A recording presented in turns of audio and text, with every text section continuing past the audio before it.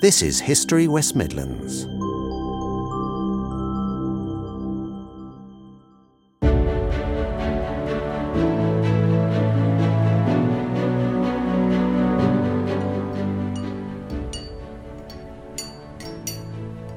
Meet the white slaves of England, the poverty-stricken housewives who sweated and toiled for 12 to 13 hours a day to make chains in hundreds of dark, cramped outhouses around the black country town of Cradley Heath. Describing these conditions, one visitor wrote, "One may come across sheds with 5 or 6 women, each working at her anvil. Misery is only too visible.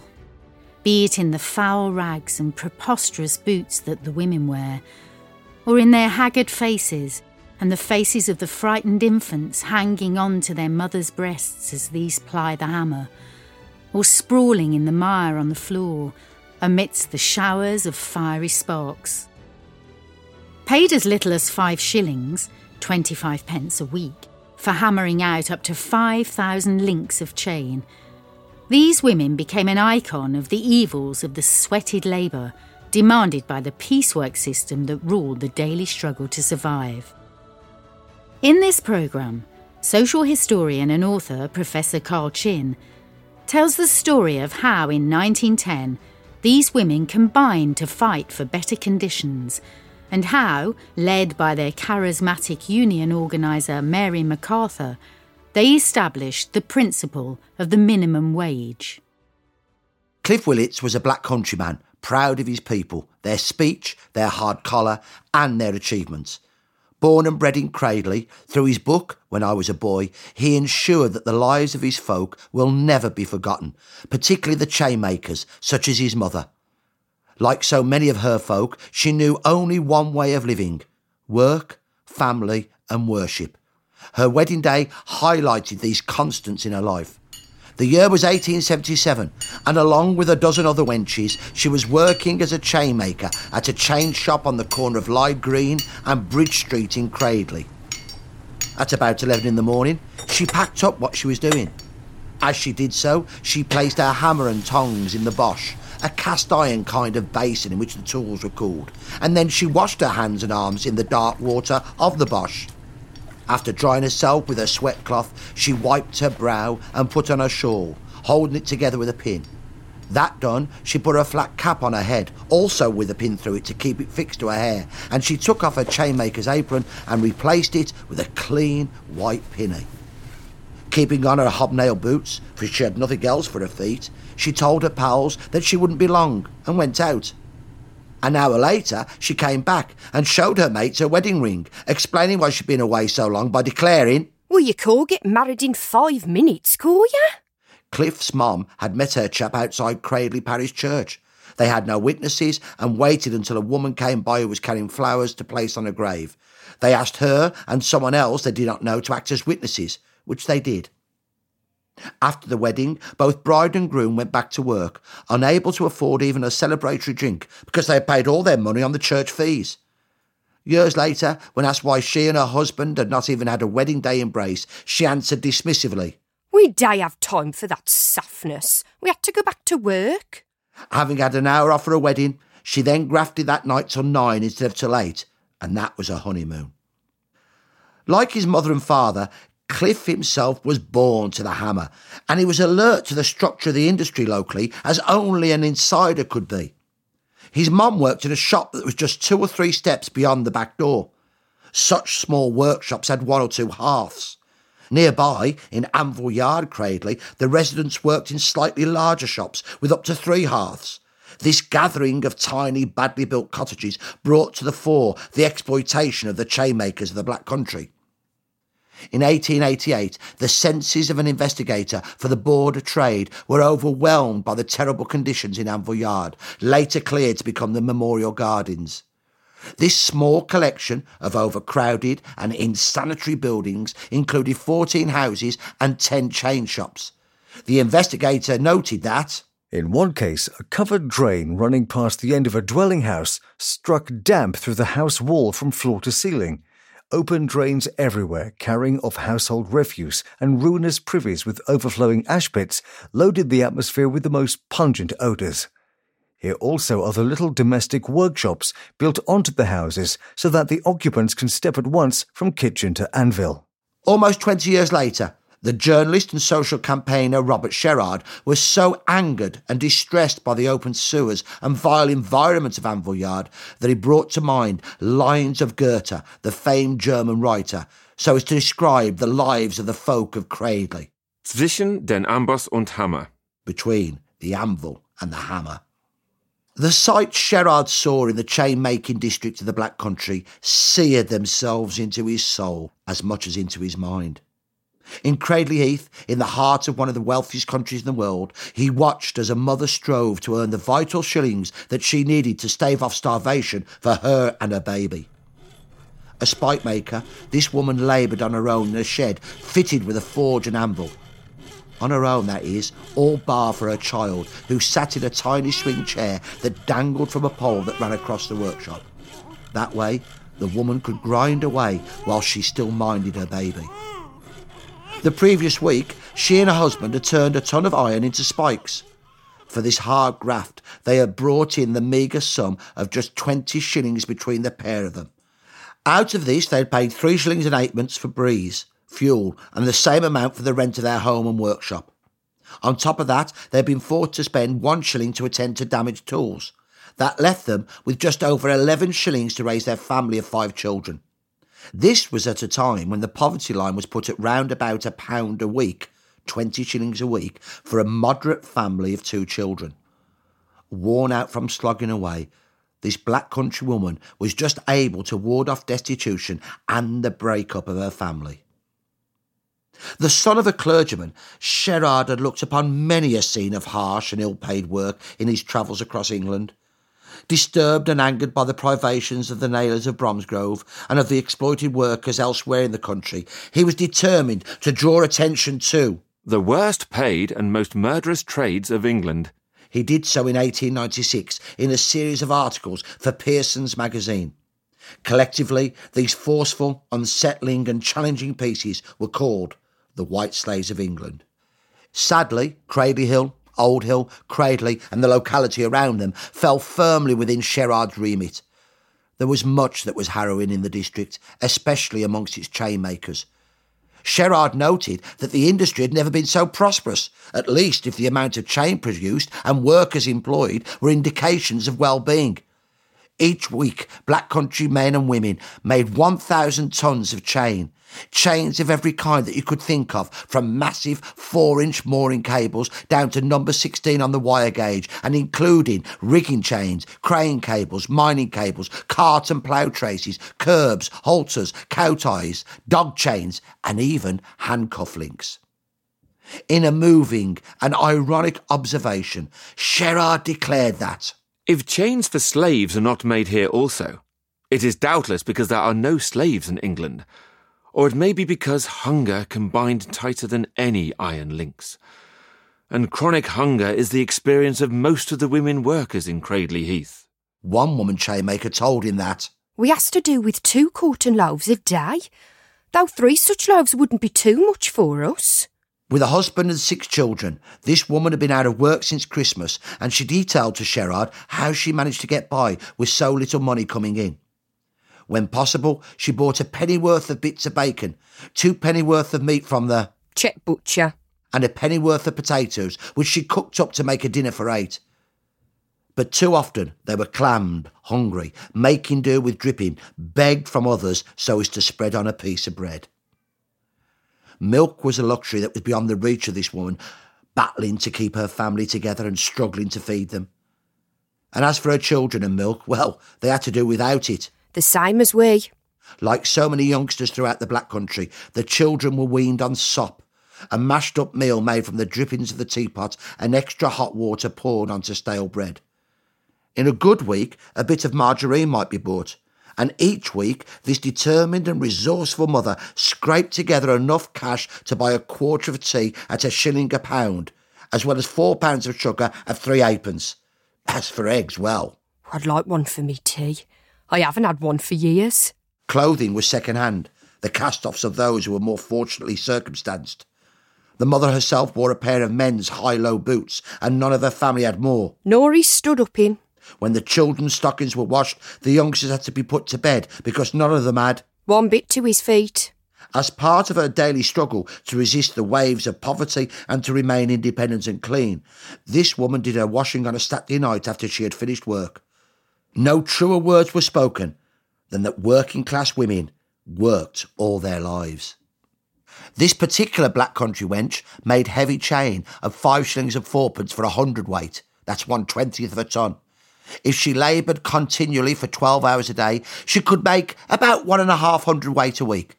But at what a cost to her body and soul was that inadequate and insulting sum earned. Her hands were blistered badly, and she was burnt all over her body from the sparks that flew from her hammering of the metal. Yet this woman was not bowed down, nor broken by her adversities. She remained cheerful, explaining, "It's not what I gets to eat. It's me having a contented mind and not letting nothing trouble me." Deeply affected by the dignity and doggedness of this woman of the Black Country, Sherard could not forget her. After he left Cradley Heath and returned to his home in Ambleside, he sent her a basket of eggs. In return, the woman went to great lengths to send her thanks. She did so by way of a Scotswoman who was able to read and write, and who was involved, along with her father, in a bread and tea fund that provided help for families in Cradley Heath in the winter. The letter of thanks went, "I beg to thank you for the box of eggs, which came to Anne quite safely and which myself and husband and children thoroughly enjoyed. It was quite a treat for us to have such a thing in our house. The young lady who is writing this letter for me knows how hard I have to work to make an honest living.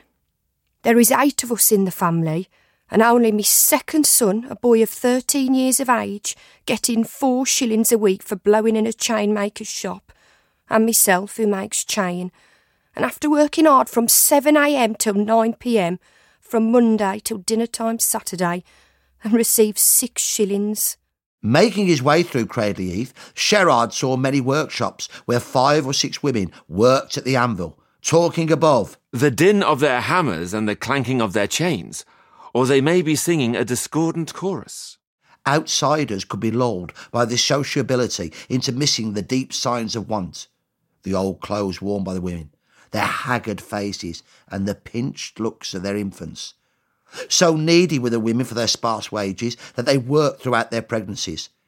In a matter-of-fact way, one female chainmaker described how, on the day that her son was born, she collared at making chain harrows for the sum of 5 shillings a week, up till 5 in the afternoon. And then I give over because I had my cleaning to do.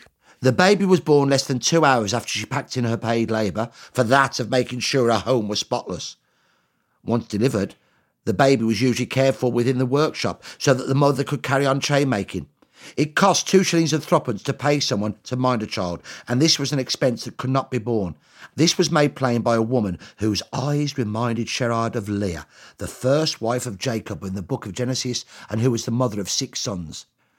Over 3 days, the Black Country Leah had forged 728 heavy links, receiving 2 shillings and 2pence. Out of this, she had to pay 7pence halfpenny for firing, and if she had paid a nurse 1 shilling, she would have been left with just 6pence halfpenny for all her toil and moil. The Leah-like mother had no doubt about how she and her people were treated. When working worse nor slaves, and getting nothing to eat in the bargain. Like all chain makers, the women workers heated iron rods, pulling the bellows for each link, then bent the red-hot piece, cut it on the hardy, twisted the link, inserted it into the previous link on the chain, and welded or closed it with repeated blows of the hand hammer and the bigger Oliver hammer that was worked by a treadle. Female chainmakers mostly worked in small workshops or at the back of their own homes and made the lighter chain, although within the bigger factories where men made the heavy chain, the bellows were tended by women and girls. Sherard was deeply upset by seeing a sweet little lass dancing on a pair of bellows for 3pence a day to supply blast to the chainmaker of the forge and to put 3pence a day into the pockets of her employer. As she danced, her golden hair flew out, and the fiery sparks, which showered upon her head, reminded me of fireflies seen at night near Florence, dancing over a field of ripe wheat. This young girl was one of many ensnared by the sweaters. These were men who were engaged to provide labour for the factories and who beat down the wages they paid so that they might gain more from the difference between the money paid across by the gaffer and that actually received by the worker. Decried by Sherard as a misuser of children, the man who sweated, the sweet little lass, was declaimed as the most reprehensible thing that offends in the district. Unhappily, he was not on his own. Sweaters abounded locally, preying upon the working poor, forcing them to labour for low wages in unsafe, dirty and rough conditions. It was through apprenticeship indentures that many of these sweaters chained the chain-making young to a life of bound labour. One such indenture referred to a girl of 14. She was supposedly apprenticed to the arts and trade of chain-making, but in reality she was another source of cheap labour, for she was paid but 2 shillings and 6pence a week. Sherard believed that she was actually little more than 10 years old. He had never before seen such little arms. And her hands were made to cradle dolls. Instead, they were forced to make links for chain harrows, whilst another, female wisp, besides her was forging dog chains. With the swivel and ring complete, this earned her the hopeless amount of 3 farthings. That's just 3/4 of a penny. The chain itself sold for 1 and 6pence. Working for 10 hours a day, the poor little thing could manage just 6 chains a day. But it was not just men who were the sweaters. Those women who worked in workshops or at the back of their own homes had their jobs from foggers or middlewomen.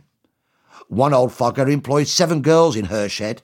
She had never forged a link of a chain in her life, but got a good living from the young wenches who worked for her. For each 100 of chain produced, this fogger was paid 5 shillings and 4pence, but she only passed 2 shillings and 10pence on to her workers. The Chain Makers Union was fighting for a level of 4 shillings for the workers, allowing the still swollen profit of 25% to the fogger. Sherard damned this fogger as one of a numerous class of leeches fast to a gangrene sore. Yet these hard-working women were not downtrodden by their lives. In his wonderful accounts of growing up in Cradley, Cliff Willits stressed that these women were as hard and as durable as the chains they made. They had to be to endure the conditions in which they lived. Many of them were devout Methodists and sang the hymns sung by Sankey, the American evangelist who had visited England twice. Still, the trials and tribulations of the women chainmakers abounded aplenty, and they found it hard to join a trade union to fight collectively for their rights. According to the Committee of the House of Lords investigating the sweating system in 1889, black country female chainmakers were so poor that even 3pence a week to pay for trade union dues was a load for them. For the next 20 years, these chainmakers continued to toil and to scrat a living. But at last, their hardships began to gain more and more national notice as hopes of forging a better society were raised by the reforming New Liberal government of 1906. Importantly, the cause of the black country women chainmakers was taken up by anti-sweating campaigners as well as by suffragists who were fighting for the vote for women. That year, the Daily News, a newspaper owned by the progressive employer George Cadbury of Birmingham, put on a Sweated Industries exhibition in London. Soon after, a book was published which included an article by George Shan on chainmaking in Cradley Heath and District. An active member of the Labour Church, Shan was a tireless activist for the rights of oppressed workers. He noted that the average weekly wage for women chainmakers was between 6 and 8 shillings a week, but was less in the many bad times. These were starvation wages. For that totally inadequate and pitiful sum, the women often worked from 6 in the morning till 8 at night, barring 2 hours in total for breakfast, dinner and tea. Such long and arduous shifts were in contravention of the factory laws. Then, in 1907, Sylvia Pankhurst, the well-known suffragette and political activist, painted The Chainmaker. It showed a woman making chain in a workshop in Cradley Heath, and it would later appear on the cover of the London magazine. The same year, Edward Cadbury and George Shan brought out their book Sweated, which also provoked indignation at the privations of the female chainmakers. One description of them was much quoted. It read, "As one looks in the shop lit up with the glare of the fire and hot irons, and sees the women bare-armed, bare-chested, perspiring and working with feverish eagerness, The vision suggests the nether regions, and the shock to the sensibilities of the visitor is almost overpowering. The plight of the female chainmakers continued to draw sympathy and anger. In late April 1909, and as part of the Women's International Suffrage Congress, the London Society of Women's Suffrage organised a pageant of women's trades and professions. 1,000 women marched in their working clothes, holding the tools of their work. They included doctors, teachers, pit-brow women, shop girls, jam makers and many more. Prominent amongst them were chainmakers carrying their hammers. 4 months afterwards, in July 1909, another sweaty trades exhibition was held at Earl's Court in London. A feature that drew much attention was that of women in chains, whereby several female chainmakers worked on actual forges like those in Cradley Heath. That month, on Monday, July the 19th, a mass meeting of these workers was held in the town. Grave complaints were made about the lowness of the wages, and it was asserted that the women were unable to have the necessaries of life after working hard for a week. Indeed, it was stated that for the 500 women making chain locally, their average wage was a meagre 5 shillings a week. The women voted to go on strike if the employers did not raise their wages immediately. Matters now moved quickly as the women became organised. 4 days later, another mass meeting was held, this time of the Hammered Chain Makers Society at the Empire Theatre in Cradley Heath. It was attended by J. O'Grady, MP for Leeds and chairman of the General Federation of Trade Unions. He was joined by Julia Varley, a prominent local female trade unionist, and Mary MacArthur, the leading figure in the recently formed National Federation of Women Workers, to which the women at the meeting agreed to affiliate. It seems that a strike was held off because of the imminent passing of the Trades Board Act in 1909, and in November the first board was set up for the hammered and dollied or tommied section of the chain trade. In March 1910, its members fixed a minimum wage of 2.5 halfpenny an hour for chain makers in Cradley, Cradley Heath and Old Hill. This would lead to the women receiving about 10 shillings for a 55-hour week, almost twice as much as they had earned before, although still well below the poverty line. Unhappily, however, many employers invoked a clause that allowed them to delay paying the increase until the August. They then used their position of power to prevail upon their workers to contract out of the agreement to pay the minimum wage for a further 6 months. It was feared that this time would be used to build up stocks of chain so that when the new rates of payment did come into force, the gaffers would be able to lay off their workers. Steadfast to its motto of to fight the struggle and to right the wrong, in the summer of 1910, the National Federation of Women Workers recommended that those women who had signed to contract out should cancel their action, and that those who had not signed should remain resolute, and that the minimum rate should be paid immediately. In response, the recalcitrant employers refused to let the chain makers have new materials and recalled the iron rods which had already been delivered to their workshops. The women had nothing with which to make chains. The union had no option but to call out on strike those who were working for less than the minimum rate. Their action was called the Cradley Heath Lockout, although the strikers were mostly working in workshops at the back of their homes and were thus not locked out of a factory. On August the 21st, 400 women attended a meeting at Granger's Lane School. Each of them pledged not to contract out of the new rate and instead agreed to strike. These female trade unionists of Cradley Heath and District faced the daunting prospect of no income, all except a small sum of 5 shillings a week strike pay. A public appeal was launched to raise money to help them and the non-trade unionists who had also gone out on strike. Nearly £4,000 for this fighting fund was collected quickly. Support came from across the classes, with the Dean of Worcester addressing a large meeting of women chain makers in Cradley Heath itself. He congratulated them on emancipating themselves from slavery and read out a letter from the Bishop of Worcester, who had also sent a cheque of £5 for their fund. In particular, the Bishop rejoiced that the women were being well supported in their determination to avail themselves of the full provisions of the Trades Board Act. Bolstered by this fund, the female chain makers were able to fight to the finish. Because of the Trades Board's legislation, the government refused to tender contracts with the firms not paying the new minimum rates. Faced with this problem and with the bad publicity against the employers, on the 2nd of September, the Chainmakers Association agreed that its members would pay the minimum rates. However, there was one proviso, that the Women Chainmakers Union should financially support those who refused to work for employers who would not pay the minimum rate. The union accepted, and the Fighting Fund was vital in supporting those women still out on strike.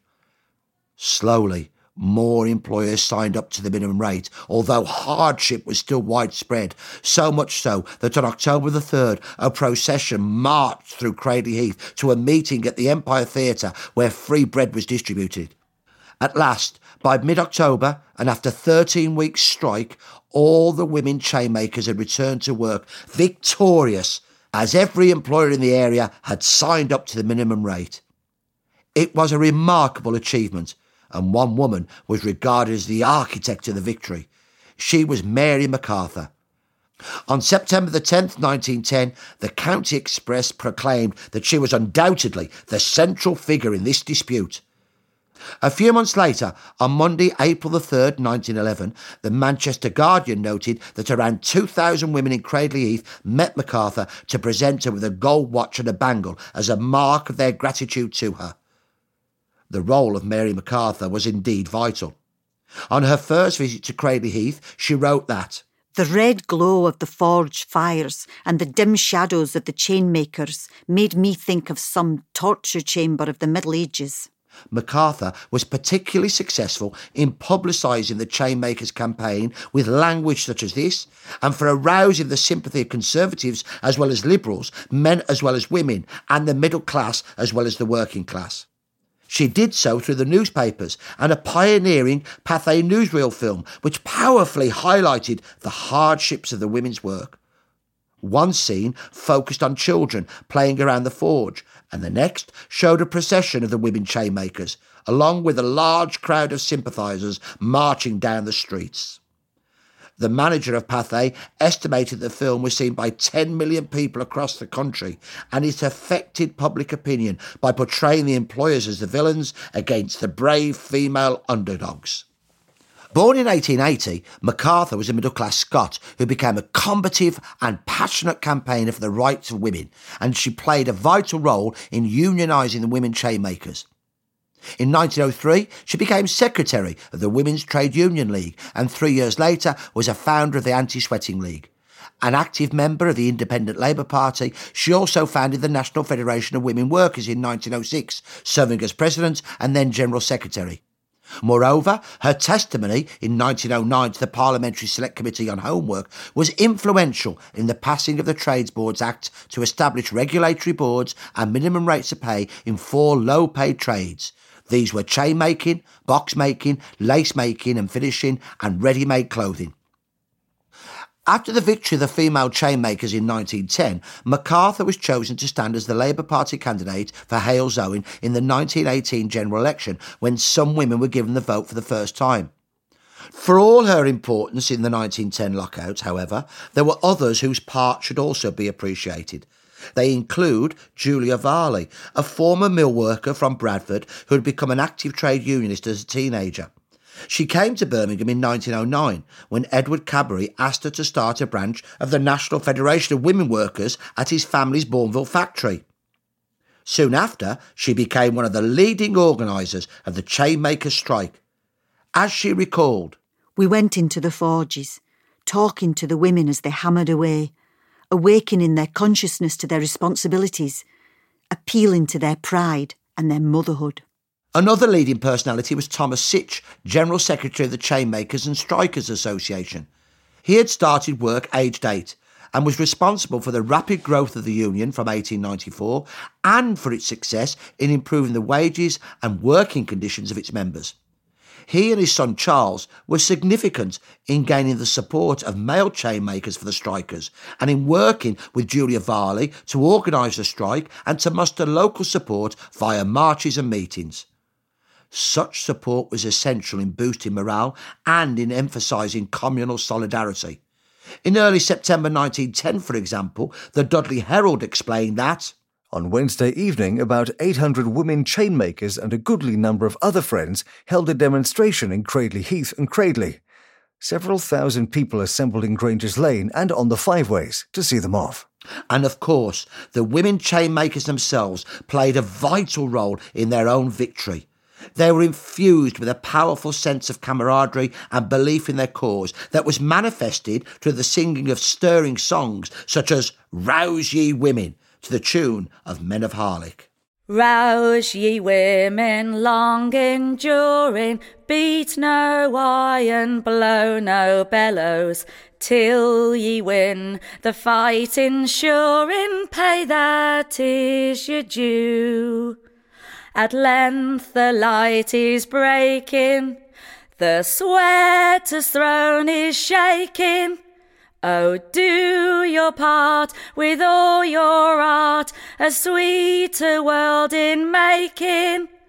Stand together strong and splendid in your union till you've ended tyranny, and with toil blended beauty, joy and art. Rouse ye women, long enduring, beat no iron, blow no bellows, till you win the fight ensuring, pay that is your due. The female chainmakers were very much proactive in gaining attention, as on August the 27th, 1910, when a deputation went to Birmingham draped with chains around their necks to raise funds. The gaffers were increasingly under strong pressure, facing a negative press and a local community emboldened to fight for justice. This pressure increased on September the 2nd, when the Chain Manufacturers Association agreed to meet the strikers' representatives. The chain-making women held a big procession through Cradley Heath and marched to picket the meeting. A photograph was taken of a group of older women chainmakers, dressed in their Sunday best and holding collection boxes and placards proclaiming England's disgrace. They included Patience Round of Cradley, aged 79, the oldest chain-making woman at the time. She was interviewed by various newspapers, with one reporter explaining that her life is wrapped up in the making of chains, and she will talk for hours of the sparks and the wonderful change she has made during her career. However, Patience Round also emphasised that the strike had aroused her to act, old as she was. She told the newspapers that she had attended a strike meeting just a mile away from Cradley Heath to hear Mary MacArthur speak. She was excited that she had ventured beyond Cradley for the first time in her life and declared that these are wonderful times. I never thought that I should live to assert the rights of women. It has been the week of my life. 3 meetings and such beautiful talking. Then, in a dramatic event at the Trade Union Congress on September the 13th, 1910, a deputation of 3 female chainmakers craved leave to address the delegates. It was given readily and room was made for them at the front of the platform. National and local newspapers reported in detail the scene as the 3 pale-faced women clothed in black came forward, each carrying upwards of a yard of heavy chain. Absolute silence enveloped the hall as one of them, a Miss Knott, explained that we are on strike pleading for 2.5 pence an hour, and if you will stand by us, we will fight for it and get it. Miss Knott then thanked the delegates for hearing the women and held up the chain and shouted, 1 penny for making this. Her action provoked calls of shame, whilst one delegate rose and exclaimed with indignation, and this a Christian world? In response, the chairman hoped the Congress would support these poor slaves. He then moved that it should express its wholehearted sympathy with the female chainmakers in their plucky fight and promised them the financial and moral support of the whole organised labour movement. The resolution was passed. As a result of their victory, by 1914, the female chainmakers of the Black Country were earning 12 shillings and 4pence halfpenny a week. It was still too little, but it was around double the sum that they had earned before the Federation began its campaign of unionisation. With the money left over from the fund that had been set up for the striking women, the Workers' Institute on the corner of Lower High Street and Whitehall Road, Cradley Heath, was built. It became a centre locally for female trade unionism and the headquarters of the Chainmakers and Strikers Association until 1972. In 2009, the building was taken down brick by brick and put up again at the Black Country Living Museum. Its presence is a lasting and fitting tribute to those hard-working women chainmakers who bettered their working conditions through their own endeavours and in so doing inspired countless thousands more. You can learn more about the Chainmakers at the Black Country Living Museum in Dudley, where the Cradley Heath Workers' Institute, originally opened on the 10th of June 1912, has been re-erected. At Mary MacArthur's suggestion, the institute was funded from surplus money raised during the women's strike. There is also a fascinating resource entitled Women Chainmakers, Be Anvil or Hammer, supported by the museum, the National Union of Teachers and the Trades Union Congress at www.teachers.org.uk/chainmakers.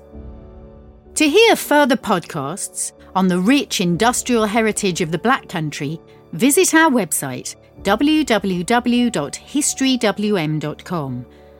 And to ensure you don't miss new programmes, register for our newsletter and download our podcast app, History West Midlands On Air, at the iTunes App Store.